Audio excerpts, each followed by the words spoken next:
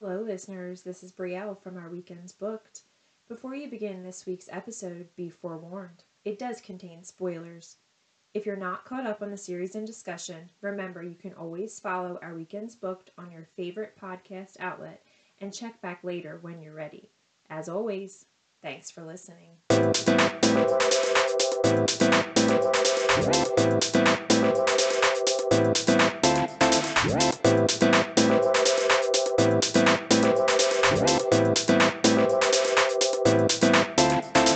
Welcome to Our Weekends Booked. I'm Brielle. And I'm Kate. Thank you for tuning in to this week's episode where things are about to get charming. On today's episode, like we kind of talked about last time, we finally finished Tracy Wolff's 5th book in the Crave series, Charm, and we are so excited to talk to you guys about it today. This was so great. I think I devoured it in like 2 days. Yeah, it took me a little longer than I would have liked to read, but I was out of town and naively thought that while I was visiting my nieces and nephews that I would be able to read, and that of course did not happen. So it took me like 6 or 7 days to read, but so we're going to just jump right into this one because we do have a lot of stuff to talk about, but we kind of wanted to give you some background information on the author, Tracy Wolff, who we absolutely love. I did a little bit of research online. As everyone already knows, if you've read any of her books, she is on the New York Times bestseller list. She's written about 64 novels from what I could find. And what I thought was really interesting that I didn't know about her was that she actually used to be an English professor. Yeah, I couldn't believe that she wrote that many books. Like, I guess I'm just naive because I didn't know who she was before. And like, this series like really sucked me into her work. But I really want to check out a lot of her other stuff. Yeah, I mean, the cool thing is, like, some books we would not have heard about because I found out that she does write under 2 different pen names. The first one is Tracy Deebs, and the other one is Tessa Adams. So I think she may be kind of like Kate Locke, where she writes under different pen names depending on what genre she writes. Yeah, and I think that's a really like awesome concept because then you can just kind of focus in on what genre is your favorite by that author, and you can just kind of like look what they have to offer like under that specific name. Yeah, I really like that. I think it kind of gives them the ability to kind of have like a different personality for each type of writing that they do so that they're not stuck in, okay, I publish under Tracy Wolff as like fantasy fiction, young adult / somewhat new adult. And then, you're kind of stuck in that niche. When they have the extra pen names, it kind of gives them another outlet to write more smutty romance or things like that and not be attached to the YA and stuff like that. Oh yeah, and like the reader has an easier time like finding it because like sometimes like we read fantasy obviously like predominantly, but then sometimes I want to read like a different genre, so it just makes it easier to find it. Yeah, so we're definitely going to have to look into some more of her other 2 pen names books and see if maybe there's something that we like that we can talk to you guys about. Okay, so for anybody who doesn't know, there are 5 books released in this series by Tracy Wolff. The first was Crave, then you had Crush, then Covet, Court, and now Charm. Which every single one is a 5 out of 5 for me. Oh, for me too, for sure. But I will say this last book, I think, was my favorite of the whole series, for sure. Yeah, I'll have to agree with that. I don't usually show too much emotion after like reading a book, but I was kind of like broken in half when this concluded. Yeah, I think I told you earlier when we were talking that this book like emotionally shattered me, like broke me into a million pieces and then put me back together again. I mean, I cried at some parts and I was like, why am I crying right now? Yeah, I think that there's only been, okay, I'll be honest, there's only been one book that I've read multiple times that has made me like sob, and that was Little Women. But like this book, it came really close. Like there was several times where like my eyes were like welled up, but then at the end, I like actually had like tears running down my face. Yeah, and then when I finished it, I couldn't think about anything else. Like the whole day. That's all I could think about. Yeah, no, me neither. And I finished it so late at night, and I knew I had to get up early to go to work, and I just couldn't stop thinking about it. And next thing I knew, it was like after midnight, and I was like, oh, great. I'm going to have a great day tomorrow. Sometimes it's worth it, though. Oh, definitely worth it. Would do it again in a heartbeat. Oh, yeah. I mean, so the day that I actually finished it was a Saturday, so I could stay up late. And I think I stayed up till like 3 in the morning just so I could finish it because I couldn't stop reading it. Once I got to those last 50 pages, I like devoured it, which I'm kind of glad that I was out of town and it took me longer than usual to read this book because it's almost like I got to savor the whole thing instead of just reading it in 2 days like I normally do. Because now we have to wait until May for the next book to come out. Yeah. I think I Which, just looked it up. It's May 30th. That's devastating. so far away. Devastating. Yeah, so we're just gonna like kind of tell you guys a few of the main characters that kind of stood out to us in the book. The first, obviously, are the real main two characters of this book, who's Grace and Hudson. And if you have read the rest of the series, you kind of know who both those characters are. If you haven't, we can just give you like a brief description of the two. So Grace is the main female character in the book. And in the very first book, you see that she's sent to live with her uncle and her cousin at Katmere Academy after the tragic death of her parents. And Katmere Academy is like this whole world of magic that she's never seen before or experienced in her life. So it's kind of a culture shock until throughout the rest of the series, she discovers that she's not actually a human, she's a gargoyle. So there's a lot of parts at play there that kind of tie into this book to where she is now, with our second main character, Hudson, who is kind of like a vampire bad boy, or so that's how everyone sees him. In my opinion, he's extremely misunderstood. Oh, And you yeah. find more of that out in this book for sure. Yeah, Hudson definitely is portrayed as a villain.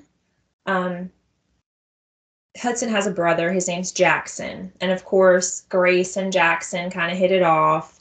And you think, okay, this is Grace's guy. You know, he's going to do right by her and he's always there to protect her. And then you meet Hudson.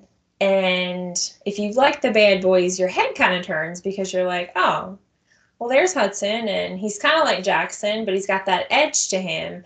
But then when you read the series, you see that Hudson is like an onion and you just have to keep peeling him away because his character is just so deep.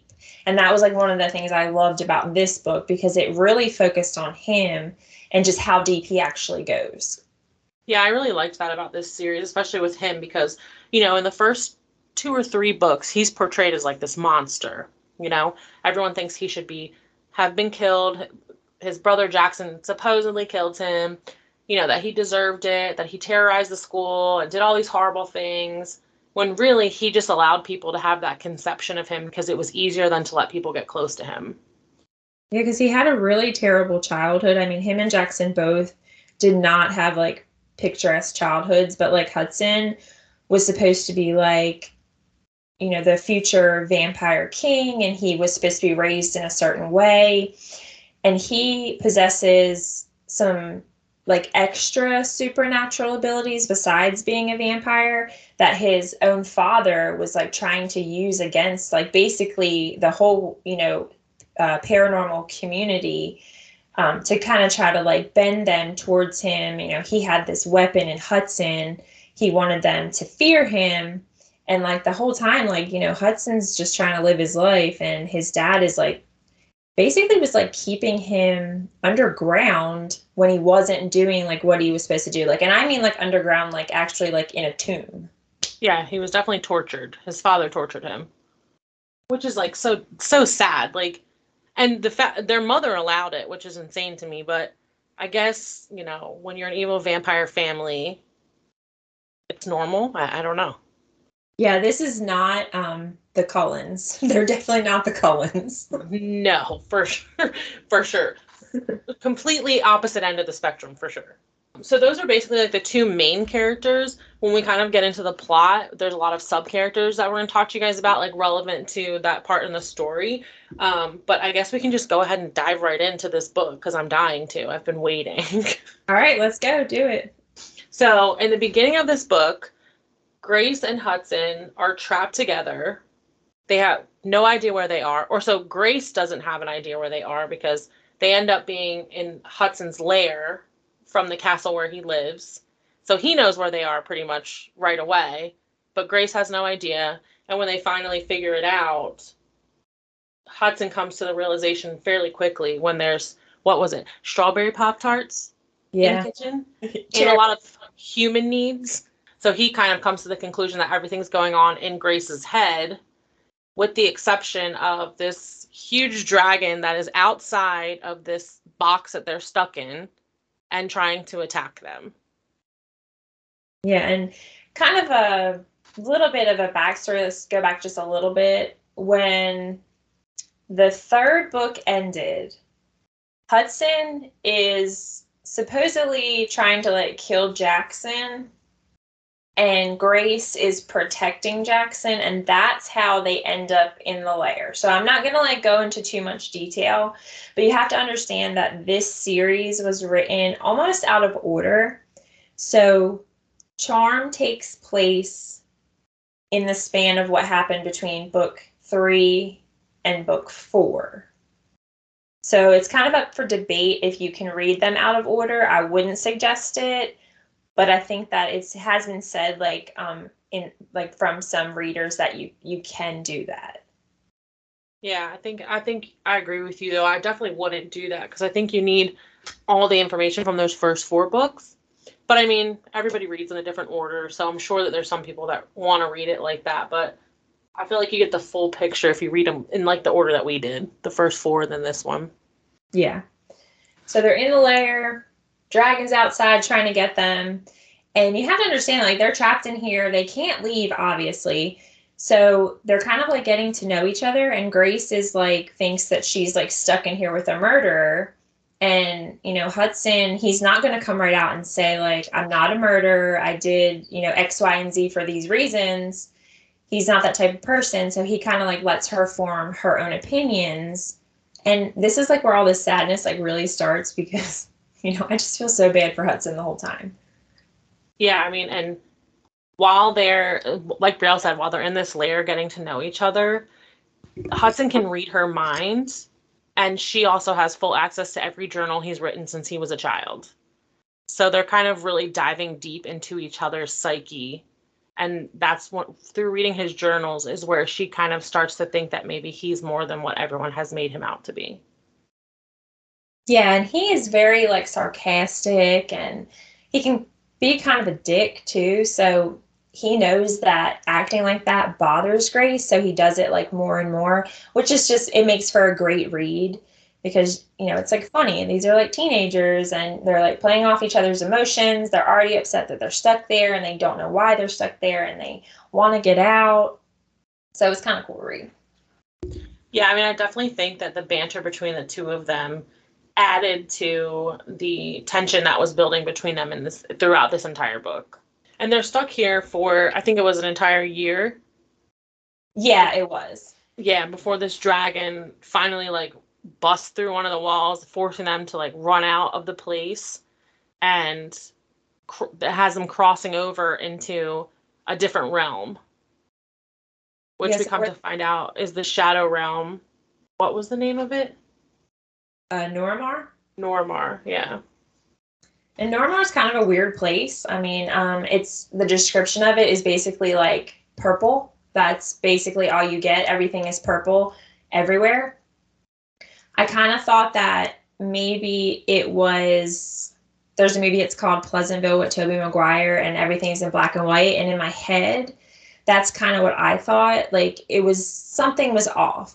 You know, maybe there was a curse or maybe just something wasn't right. That's kind of like what my brain led me to think. But it was kind of weird because like everything's purple. That's all they talk about is how purple everything is. Yeah, that was like a huge thing. And I like your analogy with the Pleasantville because when you told me that, I was like, that definitely in my head makes a lot of sense. Because it's just the way that the whole entire book until like the very end, when you find out why everything's purple, I was like, why is that? Doesn't make any sense.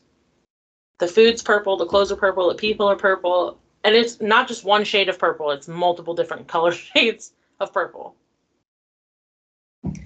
Yeah, when they get to Normar, they meet Arnst and Marley. And their daughter Teola. And these are like the first people that they meet after a year of being, you know, stuck in that box. So they obviously are a little untrustworthy. They don't really know. They have no idea what realm they're in or why they're there or who these people are. And I can't, like, the little girl is kind of like described as having like really sharp, pointy teeth. So that would like freak anybody out. Yeah, I mean, I really thought when they first described the little girl and the whole world being purple, I really thought we were walking up on monsters like right away, right out the gate. But it turned out she was just a little weird. Yeah, and they did end up helping them. Hudson and Grace helped them on the farm, harvesting all these blue foods. And like poor Hudson, he doesn't eat food. He obviously is a vampire. So they kind of touch on that where he doesn't feel hunger as much in this realm, which kind of like also made me think that this was either like a cursed land or like something was off in this realm because obviously like everybody experiences hunger no matter what species they are. Yeah. Yeah, I mean, I think they had said that even before, because there was one point in the book where it said he hadn't fed in like 2 years. So it was before they even were inside the realm, which I guess prior to being trapped with Grace, he was trapped somewhere else. Yeah, yeah. So that would make sense. But yeah, so they're out in the squelching heat. Dude hasn't eaten in 2 years. And we also forgot to mention that when they come across the farm with Arnst, Marilee, and Tiola, their little girl, is a collector of things. So as soon as they get to the farm, they're like swamped by all these little shadow creatures, which they call Umbras, I think, in the book. Yeah. And there's one in particular that's name is Smokey that takes a liking to Hudson and doesn't like whenever Grace is around him.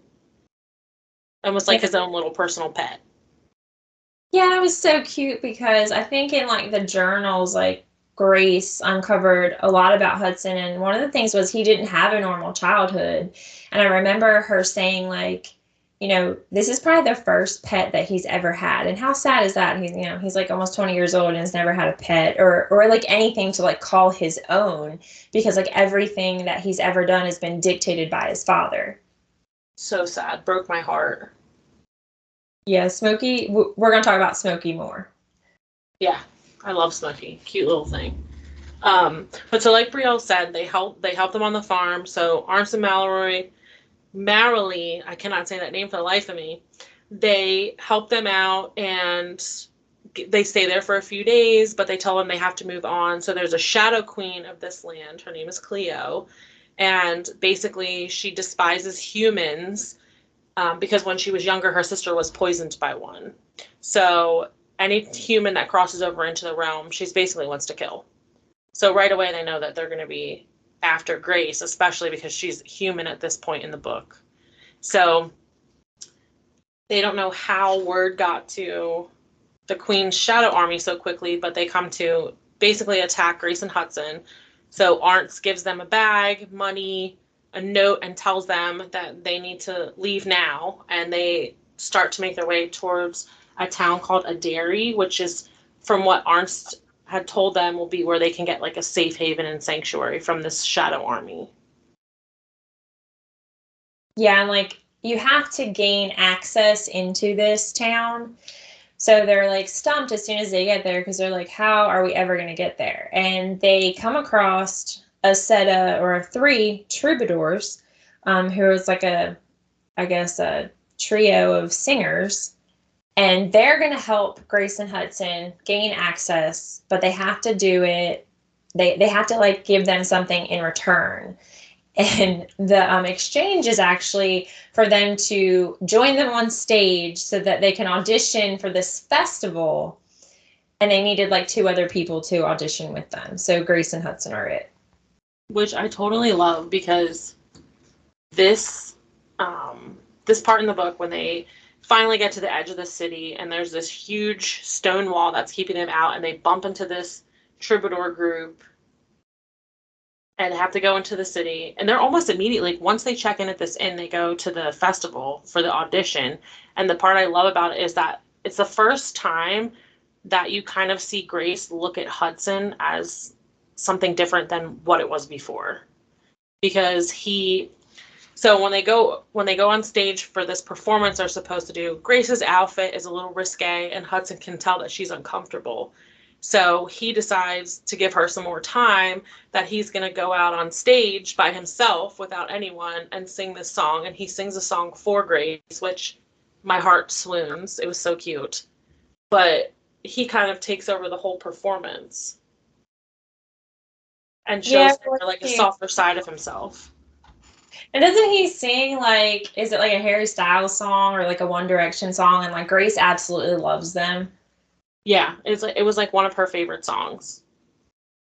Yeah, this is definitely like the first time that you see like that human side to Hudson where he like does something for someone else, because like Grace has always heard how terrible he is and how selfish he is and how he's only out for himself.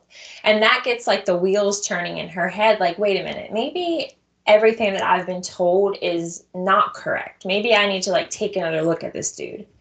Yeah, and definitely, I think with the little nugget of all the journals in the back of her head, and then this situation really had her open her eyes to look at him in a different perspective than she had been before.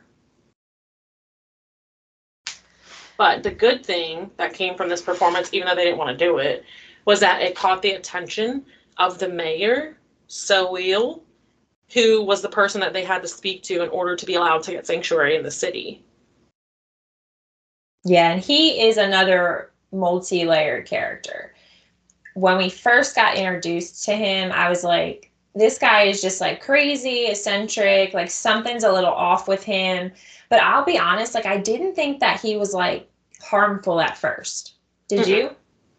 No, I definitely agree with you. I thought he was a little bit eccentric at first and a total weirdo, but I didn't look at him as a threat. Yeah, and then it turns out he's like the biggest threat that, yeah, basically, yes, exactly. But the sad part is they meet up with this mayor, and they meet him at a little cafe after the festival, and they kind of are discussing things. He tells them that they're welcome there. They start to get settled into like this new life and live as normally as possible. And things are kind of getting a little normal, right? Like they're starting to find jobs and things like that and coming to the realization that they may never get back to their realm ever again. Yeah, and it's like a hard pill for Grace to swallow because, Kate had told you earlier that like her parents were killed and then she like got uprooted and had to like go live with her uncle and her cousin at Katmere. And now that's been ripped away from her and she's stuck with Hudson. So she's kind of like trying to find her way. And at first she's like having a really hard time finding a job because she can't find anything that just is like, her niche.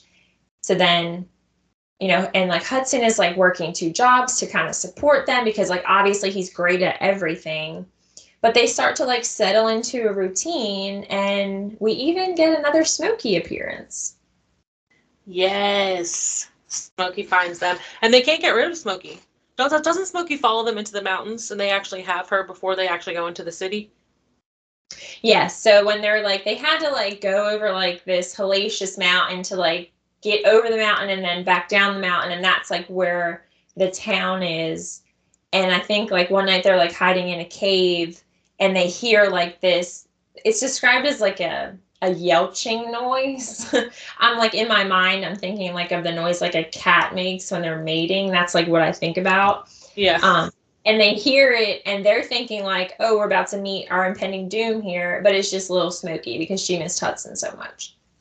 And we left out one important part in the back in the cave. I'm glad you brought that up.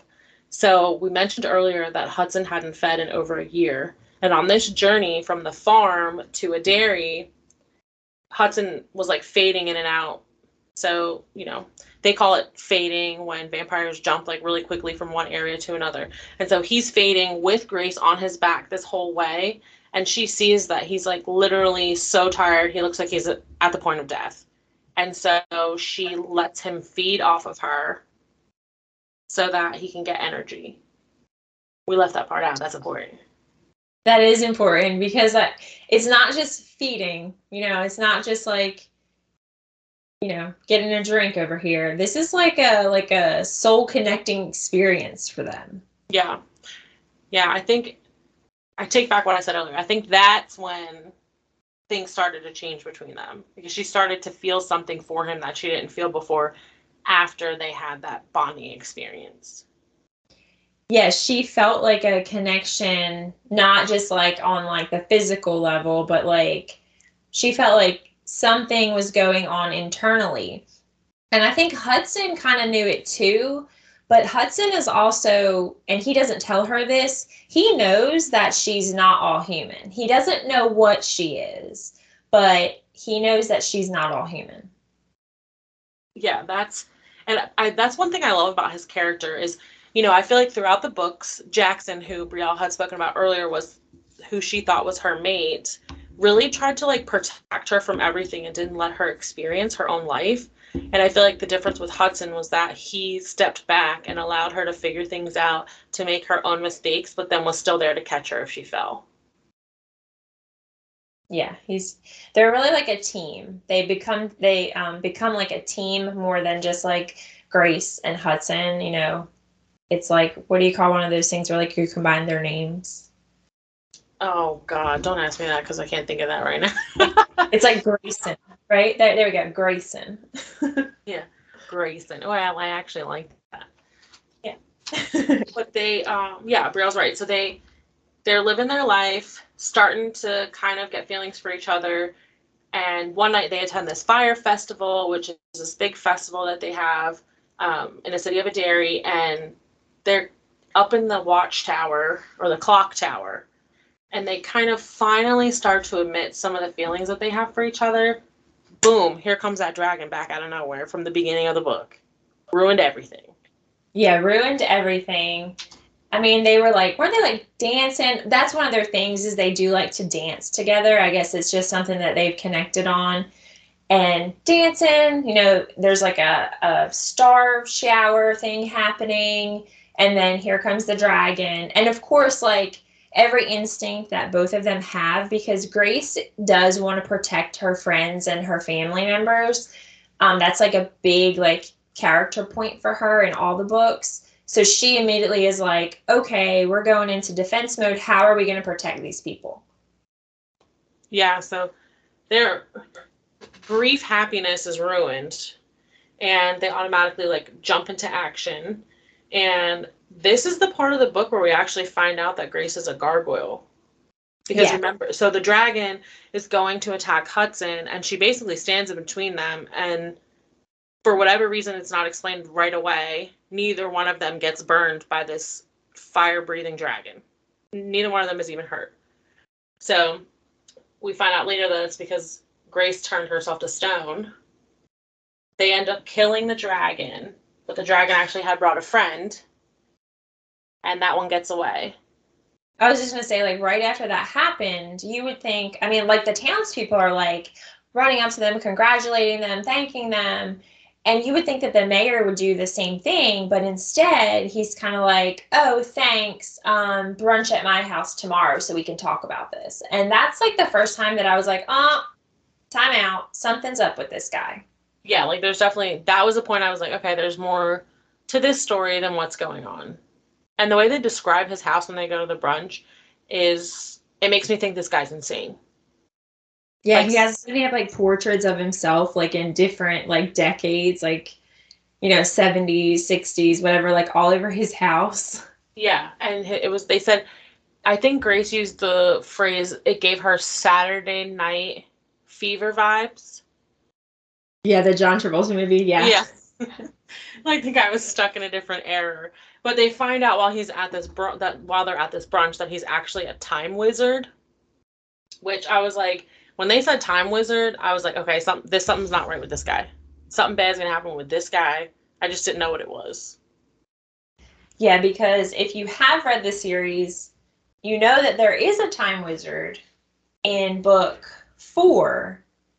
And Kate and I guess we're both in agreement that this is the same guy. I think so, yeah. Yeah, me too. Which, I mean, this dude, It just throws you through a whole loop. You think he's a little bit of a crazy guy. Go to his house. Definitely now we know he's a crazy guy. Then he's just like, oh, nonchalantly, like, yeah, by the way, I'm a time wizard, and the dragons that you've been fighting aren't actually regular dragons. They're time dragons, and they're attacking you because you broke the time when you came here into this realm. Like you put a splice in the realm that you shouldn't be here. So it's going to attack you until it kills you. And so he knew that the first time that he met them and told them, like at the little cafe, that they had nothing to worry about. The dragon wasn't coming back. And every time you kill one, it makes me more powerful. Yep, left that part out. Not crazy at all, though. Not crazy at all. No, he's a great guy. So after that happens, we get to a point where they're barely speaking to each other, right? What happens to where, I can't remember what happens to where they don't really speak to each other for a few weeks. They're just kind of like coming and going. You know, Hudson leaves before she wakes up, is in bed before she gets home. Okay, so I think that, so remember, Grace has come to the conclusion because of what the mayor told them that basically she has to die. She has to die for like the whole town of Adaray and Noramar, for all of them to be like released from this curse that they're under. Because the Shadow Queen is the one that put the curse on them, correct? Yes. Okay. So these people, they are kind of just like living on a loop. You know, get up, go to work, you know, get your groceries, go to school, whatever you do every day. This is the same thing that they do every day. They do have this festival like I think they had it like twice a year, I think it was. Yeah, because it was the first one and the second one happened pretty closely in time. I felt like it was like 3 months or something. So that's their like reward for like not trying to find out how to break this curse. So the mayor kind of like tells Grace, you know, well, these dragons are making me powerful. The only way that, you know, you can break this is basically if you die, because as a gargoyle, she's like the protector of everything. So of time, of space, everything. So Hudson, he's already in his head come to the conclusion that like he's head over heels for Grace. And she is like not there yet, but she's on the way. So I think he like starts to distance himself from her because he knows what she's going to do. And he doesn't know if he'll be able to stop it. Because in this realm, Hudson is powerless. Like he can fade, but that's about it. Yeah, like he's not even as strong as he normally would be. No, and Hudson is a pretty like powerful vampire. Like that's why his dad was, you know, using him like against everyone, because Hudson can literally get into people's minds and bend their will. So he can like make them like commit suicide when he was doing things like that for his dad. Like he does like he feels remorse for that and he carries that with him. And he also has the power to like disintegrate like entire populations, like with just like a snap of his fingers. But in this realm, he doesn't have any of that. So he's like at a loss because he doesn't know what to do. Like, yeah, I've got a little bit of like superhuman strength, but that's all I got to fight for my girl over here. Yeah, and like you said, he's totally in love with her at this point. And she's in love with him too, I think, but she just doesn't want to admit it.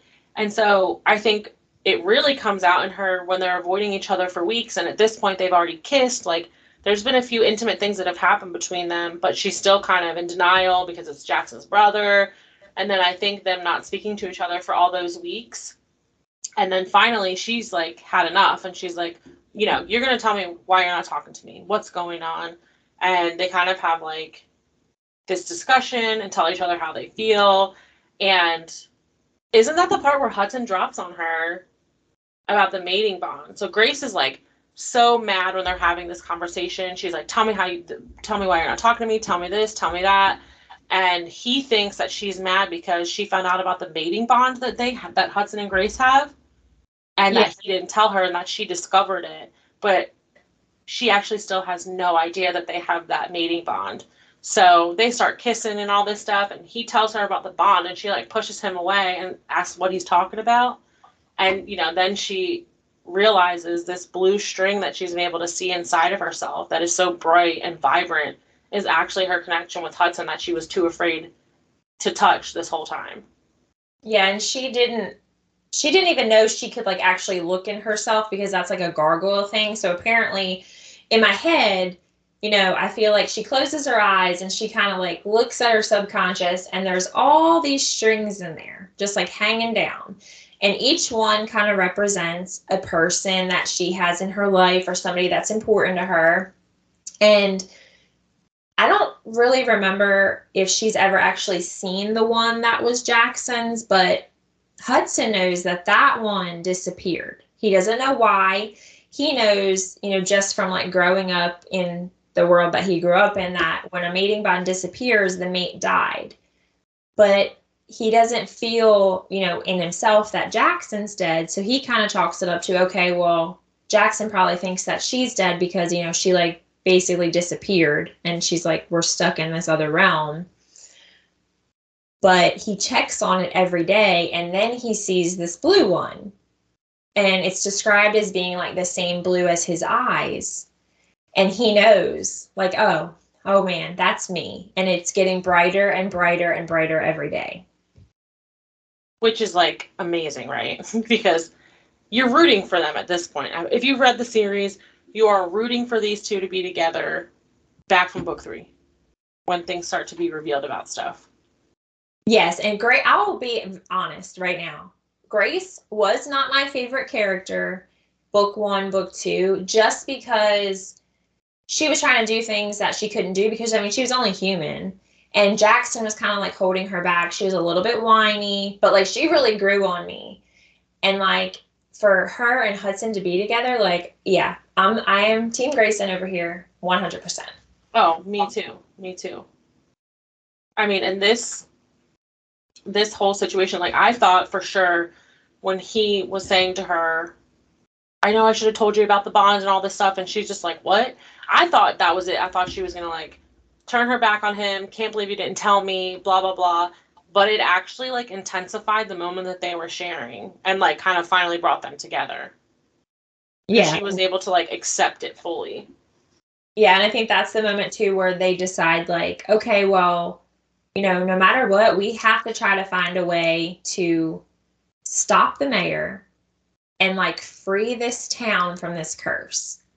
And I think at that point is where we meet Naez because he's kind of important into like figuring out how to break the curse. Yeah, so Naez, we'll back up for a second, is the inn owner who's a cousin of the farmer Arntz that we met, and he sends them there to stay at his inn.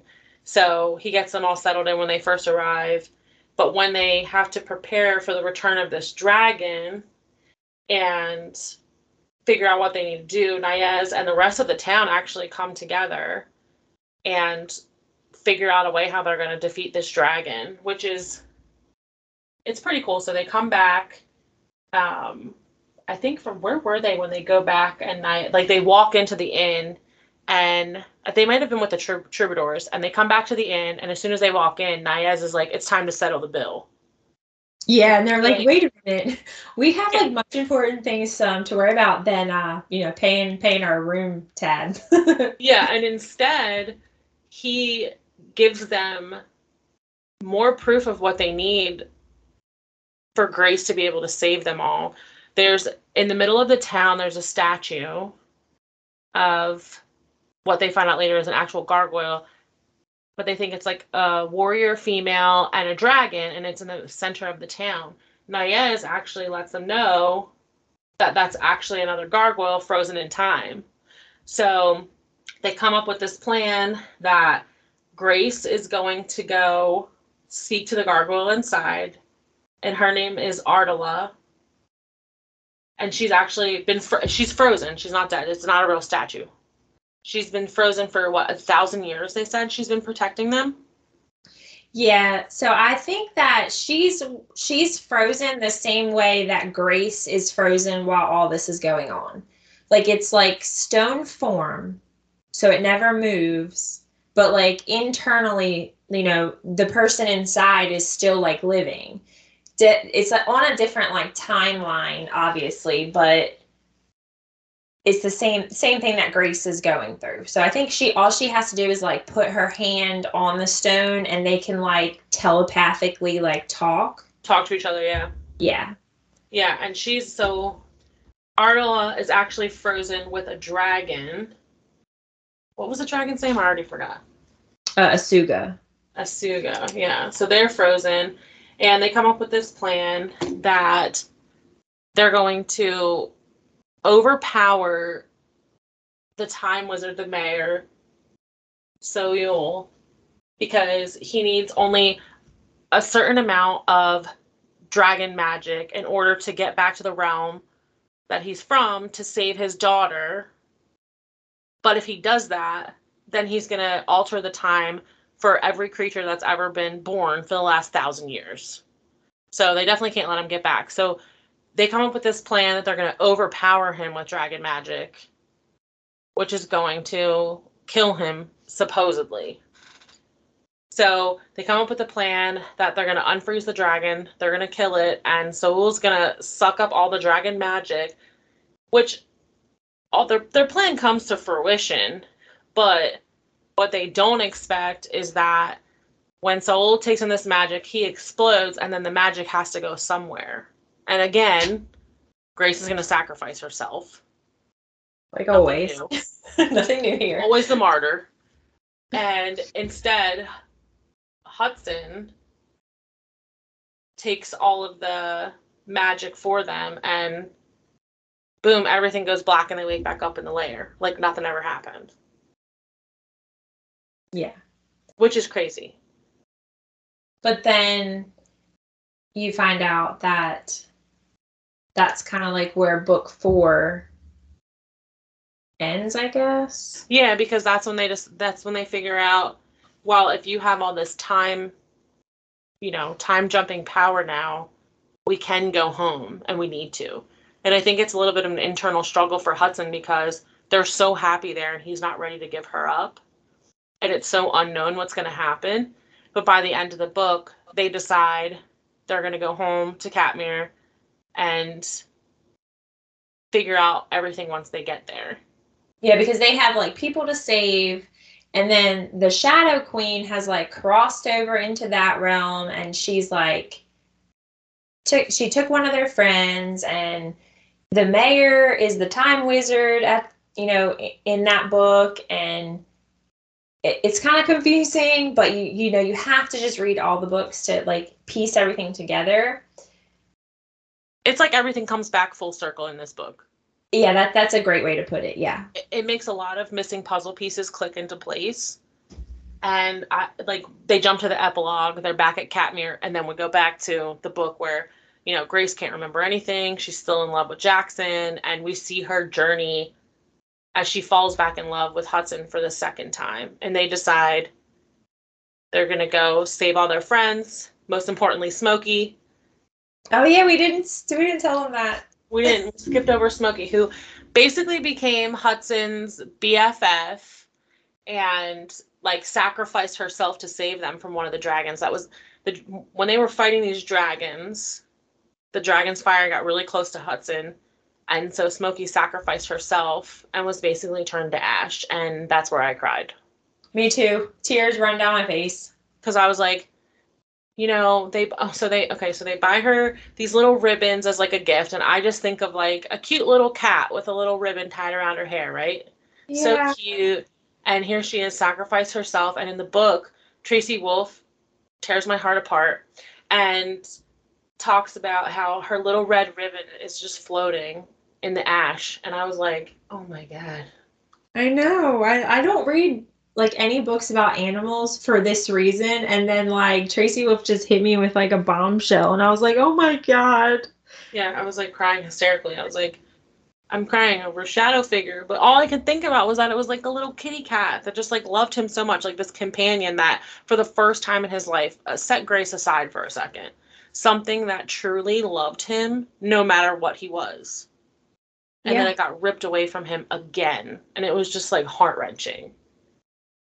But we have some hope because at the end, Grace is like trying to figure everything out, and she's like, I don't want to say like everything, but she basically says, okay, if we got back here, there's got to be a way for us to go back and either save anybody who was killed, or maybe they weren't actually killed. Maybe they were just like displaced someplace, like into another realm. Yeah, so they're like, book basically ends with them saying, let's go save everybody. And then I was left wanting to email Tracy Wolff asking if I could have an advance copy of the last book. I knew you were going to say that. Because I need to know. I will say one other part that I left out of when we were talking about when they were preparing for this second fight with the dragons, was that Hudson was so afraid that he was going to lose Grace again, and he was basically willing to sacrifice himself to make sure that his Grace was okay.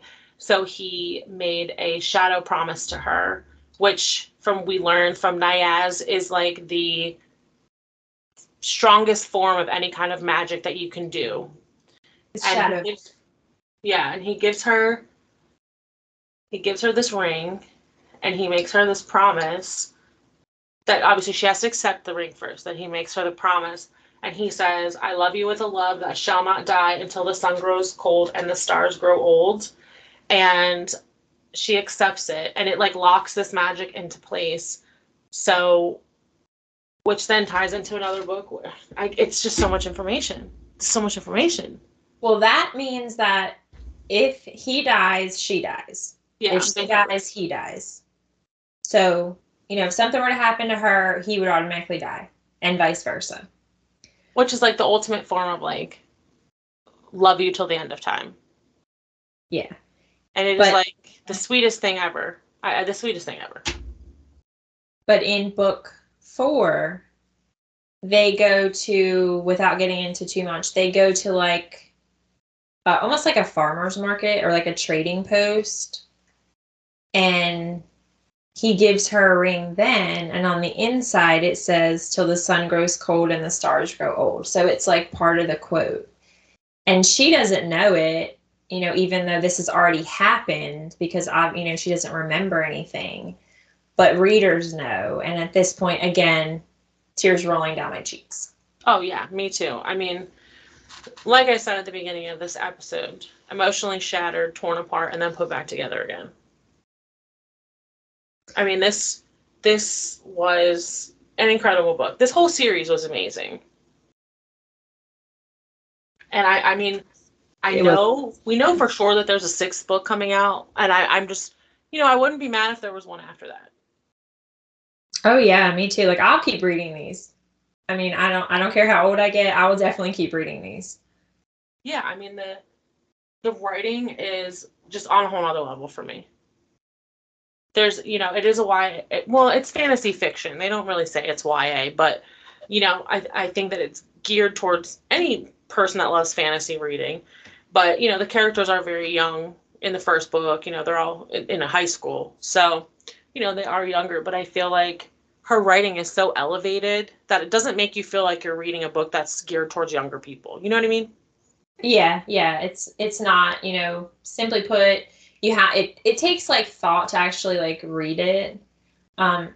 You have to like think about what's being said and like why it's being said, and it leaves like guessing.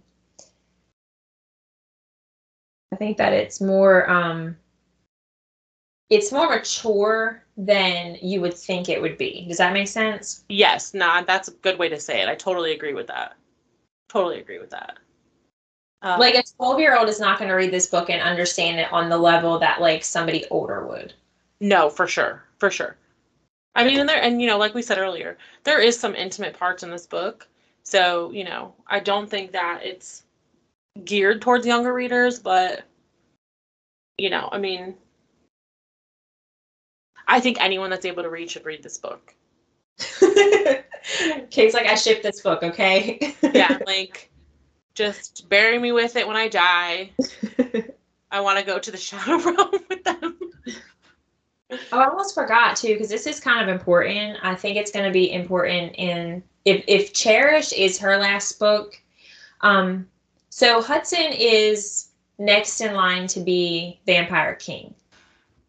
But we find out that Grace is actually Gargoyle Queen. So how is that gonna work out? Like, are we gonna have like a interspecies thing going on, or I don't know, because I mean I kind of think like vampires stick to vampires. There are no other gargoyles that Grace knows of. Nobody at this knows point. of. At this Yeah, point. at this point. Well, no. In this book, she doesn't know. We find out in the other book. She does. There's other gargoyles. Yeah. But I mean, she does, she finds out she's a queen and she's kind of like, queen of what? There's nobody here. Ooh. See, another missing puzzle piece to the rest of the books. Yeah. Yeah. That's why excited. I stand firm on my point that I think that the way we read the books was the perfect way to read it. Yeah, I think so too. I don't think I would have done it like any other way. For sure. Okay. So that's a wrap for episode 3 of our Weekends Booked. If you guys enjoyed us, please give us a rating on whatever podcast outlet you listen to and share with your friends. We also wanted to give you guys our GoodReads information. Brielle's is at Brielle923 and mine is at Kate0321, in case you guys wanted to check out some other books that we've read for some recommendations. Again, I'm Kate. And I'm Brielle. Until next time.